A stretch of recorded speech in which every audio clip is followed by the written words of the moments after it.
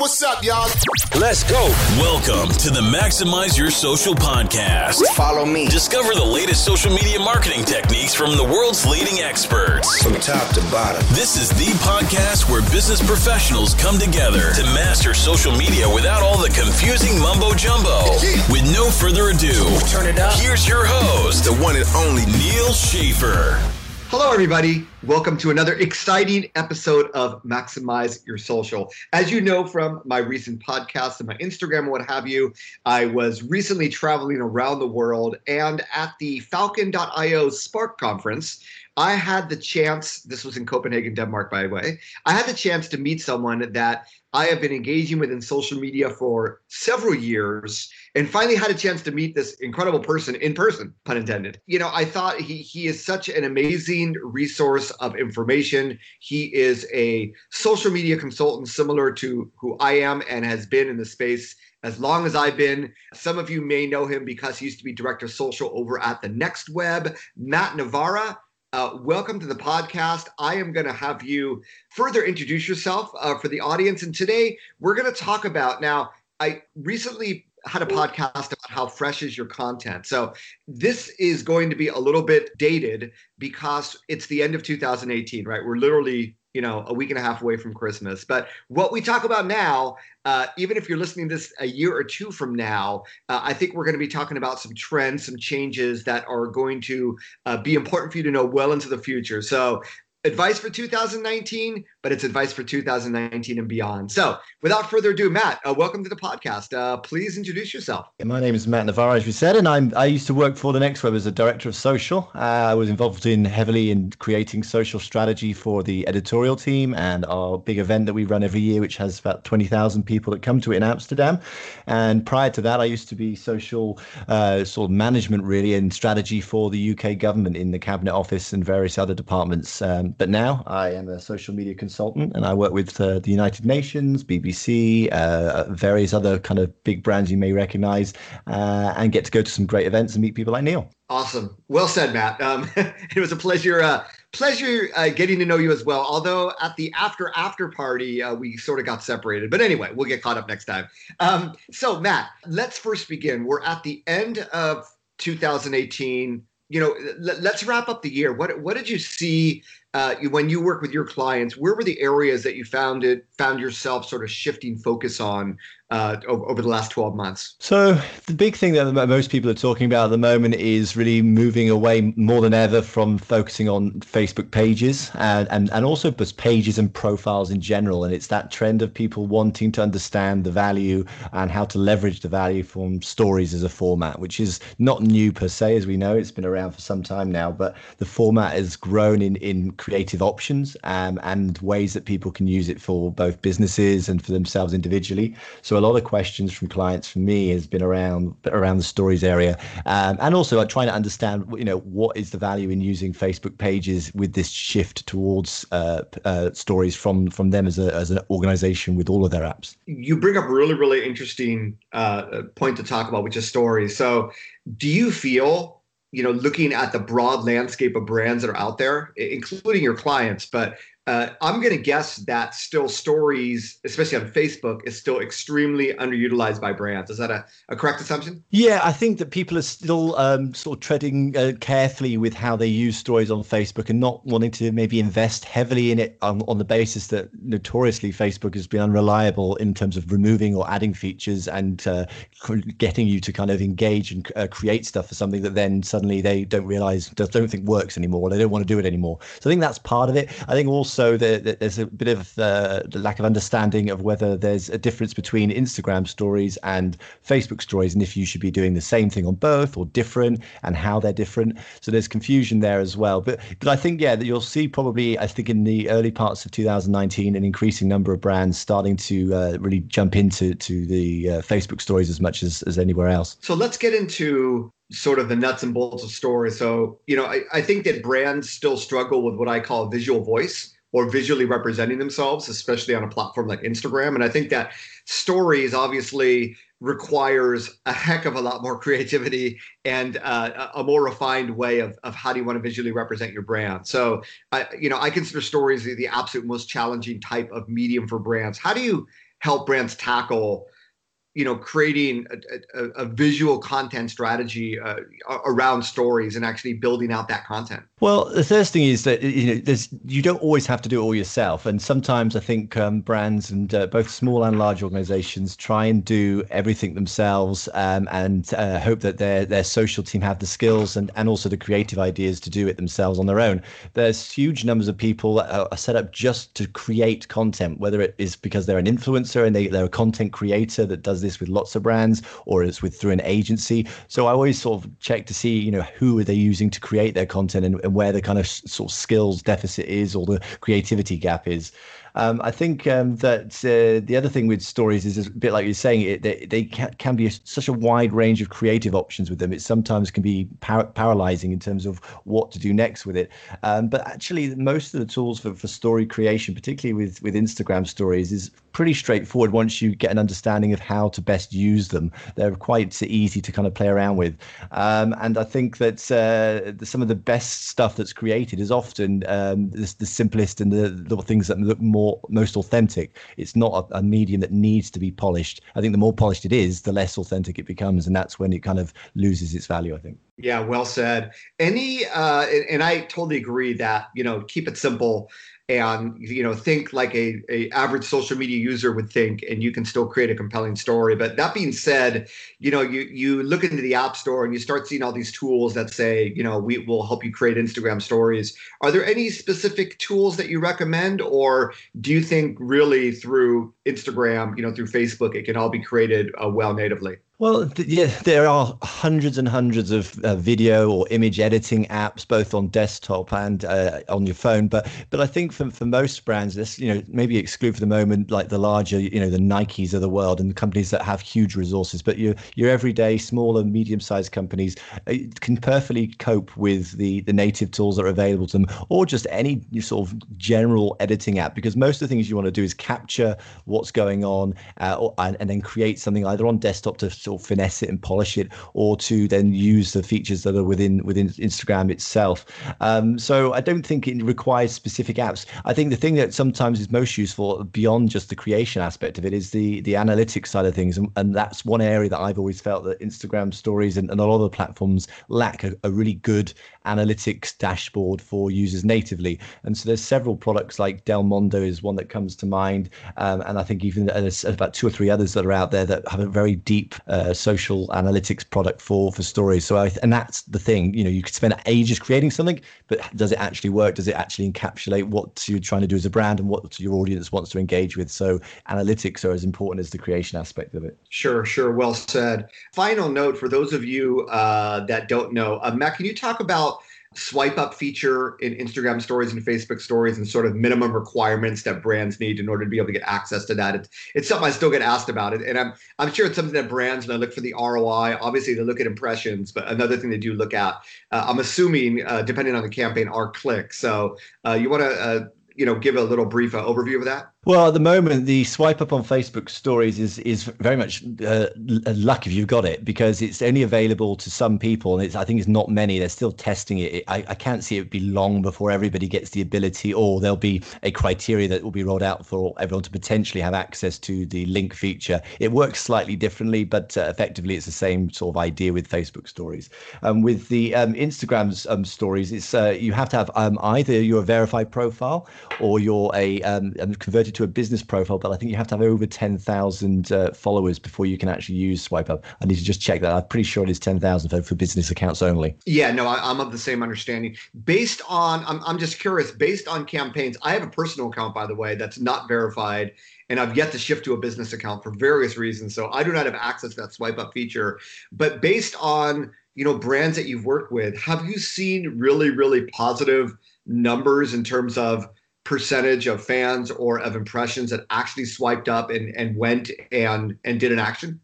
Yeah, I think, if you're trying to generate Instagram stories as a traffic driver, and publishers are notoriously desperate to kind of pull people back to their sites for ad revenue from content they've created. And from that point of view, Instagram stories and the stories format isn't really geared towards publisher traffic. But in terms of brands and creating an action off of the back of whether it's selling, sneakers, or whether it's getting them to view other pieces of content you've done, it's as successful, if not more so, than many other formats that you can use. It all comes down ultimately to how creative you've been in kind of steering people towards swipe up, also giving them a reason, inner motivation, a desire to want to see what it is that you need them to do to take that next action. So it's the classic stuff back to marketing, is creating the desire, making it easy to do, giving them something that they can't get somewhere else, all of that stuff, and making the call to action really enticing. But yeah, many of the brands I've worked with, and many case studies you can easily find if you look up online,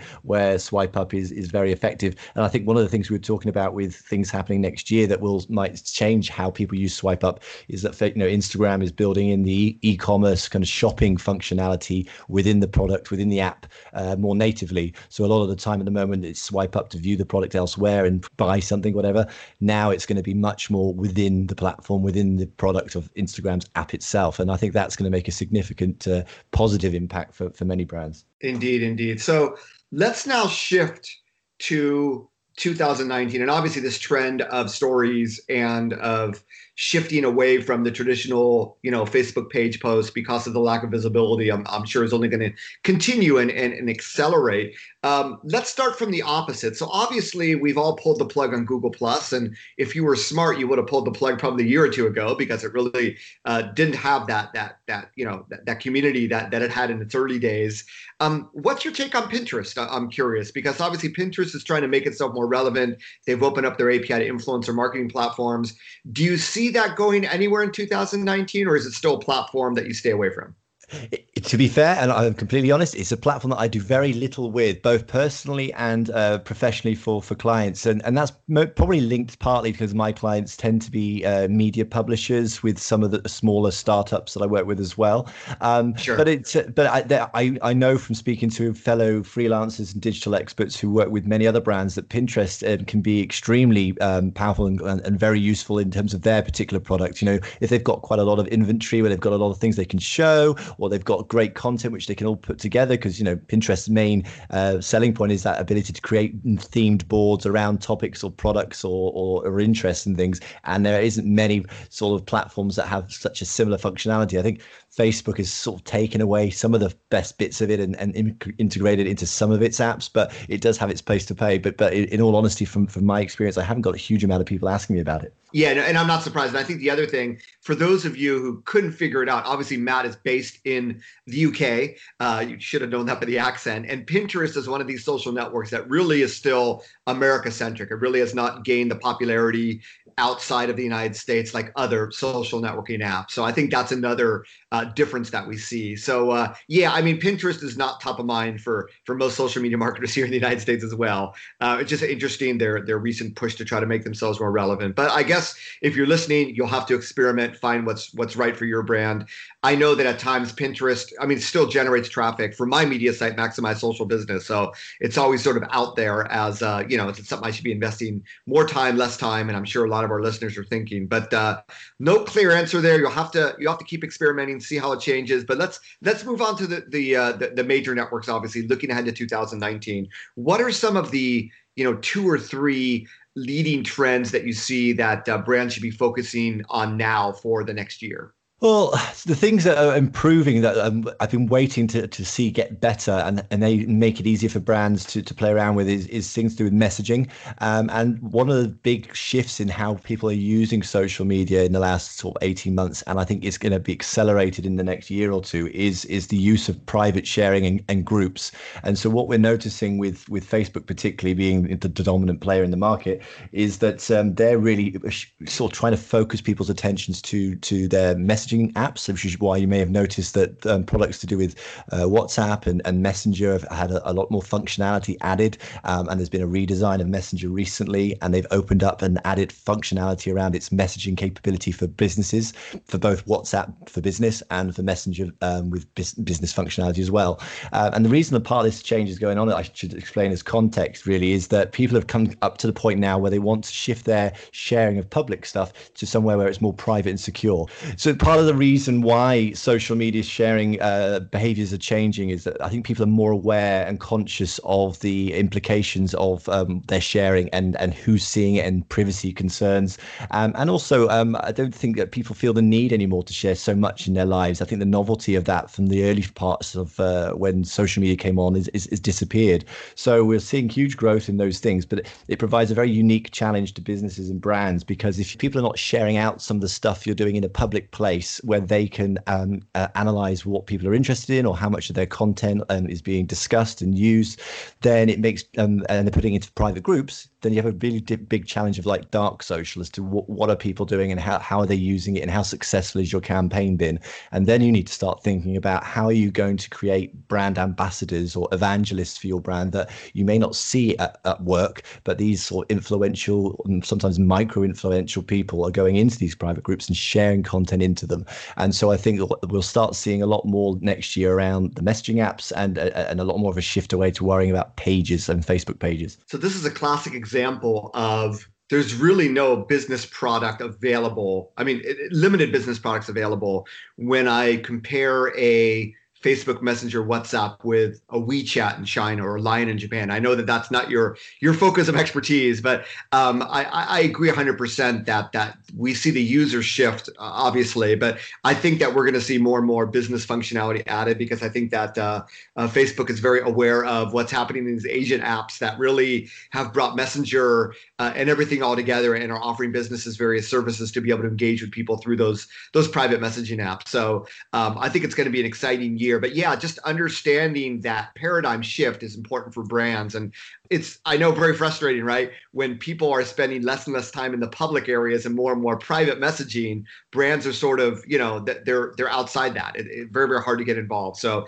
that's going to continue to be a challenge. And I love your idea of using ambassadors, and I'm a big fan of influencer marketing per se, but of trying to use other people to help influence those groups. So messaging, what else do you see on the horizon for brands? I think also we've seen this big rise in the last 12 months, particularly this year, in voice assistants like Google Assistant and Alexa. And that's got kind of an unknown quantity of potential, I guess, for brands and businesses and publishers, because there is a very unique and specific medium being voice, and also the smart element. You have to start to think much more creatively again around how can you use that as a brand and as a business, because it's not something where people can they're at a website and then they can click through and read something. So I think it'd be interesting to see how it plays out in terms of how brands will integrate any form of advertising or social outreach using products like Google Assistant. And whether there's any way for them to monetize it, because I know that publishers are now trying to put ad breaks within like audio podcast kind of material on assistants and making it easy for you to subscribe to get information. So things that I could imagine going on, you could see a brand, say, I don't know, Walmart or something, where if you're a Walmart customer and you're kind of synced up to some of your smart devices and you're low on certain products, or you've got a shopping list you've created and you've said, hey, Google, remind me to get milk or whatever, that it will connect through to your Walmart account, and then you can say I need to get some, and it'll maybe when you're walking from work one day, hey, you need this, you need that, do you want me to order it? Yes please Google, that'll be great, and it orders the product. And how those integrations with those brands, both big and small, will play out in the next 12 to 18 months. So if you're a brand listening to this podcast and you want to get obviously, this is something that is still in talk, still being developed. But without a doubt, I agree that that's sort of the next frontier of advertising. How do you get involved? Is it a matter of contacting people at Google, contacting people at Amazon, contacting people at Apple? I mean, are there companies that specialize in that? Or what is your advice for companies that want to sort of, start creating a strategy around those changes in the future? Well, it's some of it's pretty obvious stuff. Certainly wide reading around the industry press. I'm a big follower of DigiDay. I read things like TechCrunch right the way through to kind of the tech parts of mainstream newspapers as well. So that's always a good place to keep on top of what other people are doing, and also advertising and marketing trade press is pretty interesting to see, because you'll see brands doing things at the cutting edge of tech. So that's one thing. In terms of using the products, it also helps, because some of the things that I just realized, I only realize because I'm using them every day, not because I'm getting tipped off or I've got special sources. I'll be suddenly listening to something and I'm like, I didn't realize that could do that, or people are allowed to do that on that platform.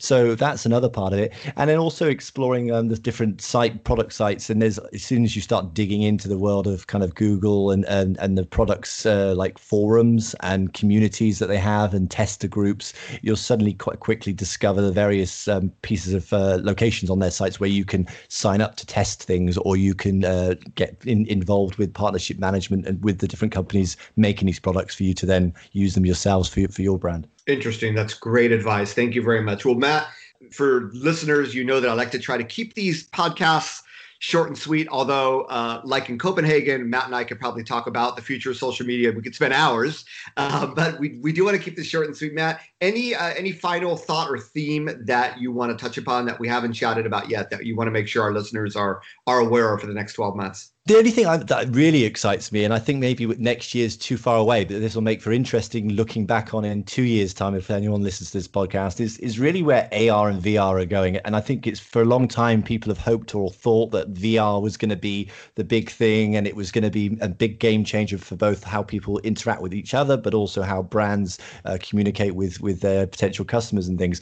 And what we've seen so far is that VR still seems to be the preserve of the ultra geeky type of people like me, I guess, and the costs are pretty inhibitive. The content created of them is quite small, but AR really is the place where it's getting more interesting and exciting now. We've already seen apps where they've actually started to become useful, where your phone can actually measure something for you as a measuring tape, or you can use Google Maps and it'll overlay a directional arrow in front of the kind of place where you're walking on top of the actual video footage, using the camera of your device.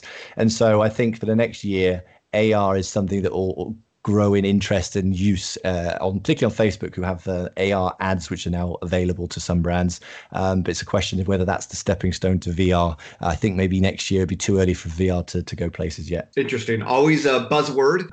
So thanks for chiming in. And Matt, thank you so much for, investing 20 minutes of your time in this podcast. I know that our listeners are very appreciative of it. Finally, how can our listeners, find out more about you? Best place to find me is where I hang out most of the time, and that is on Twitter. So I'm at Matt Navarra on Twitter. Or if you go on Facebook and you search for the Social Media Geek Out, you'll find a Facebook group called the Social Media Geek Out, and that's where I have a gang of people just like me, if this is your thing. Awesome. And I need to remind myself to get back into your group. So thanks for that reminder. Matt, thanks again. I hope you all enjoyed this podcast.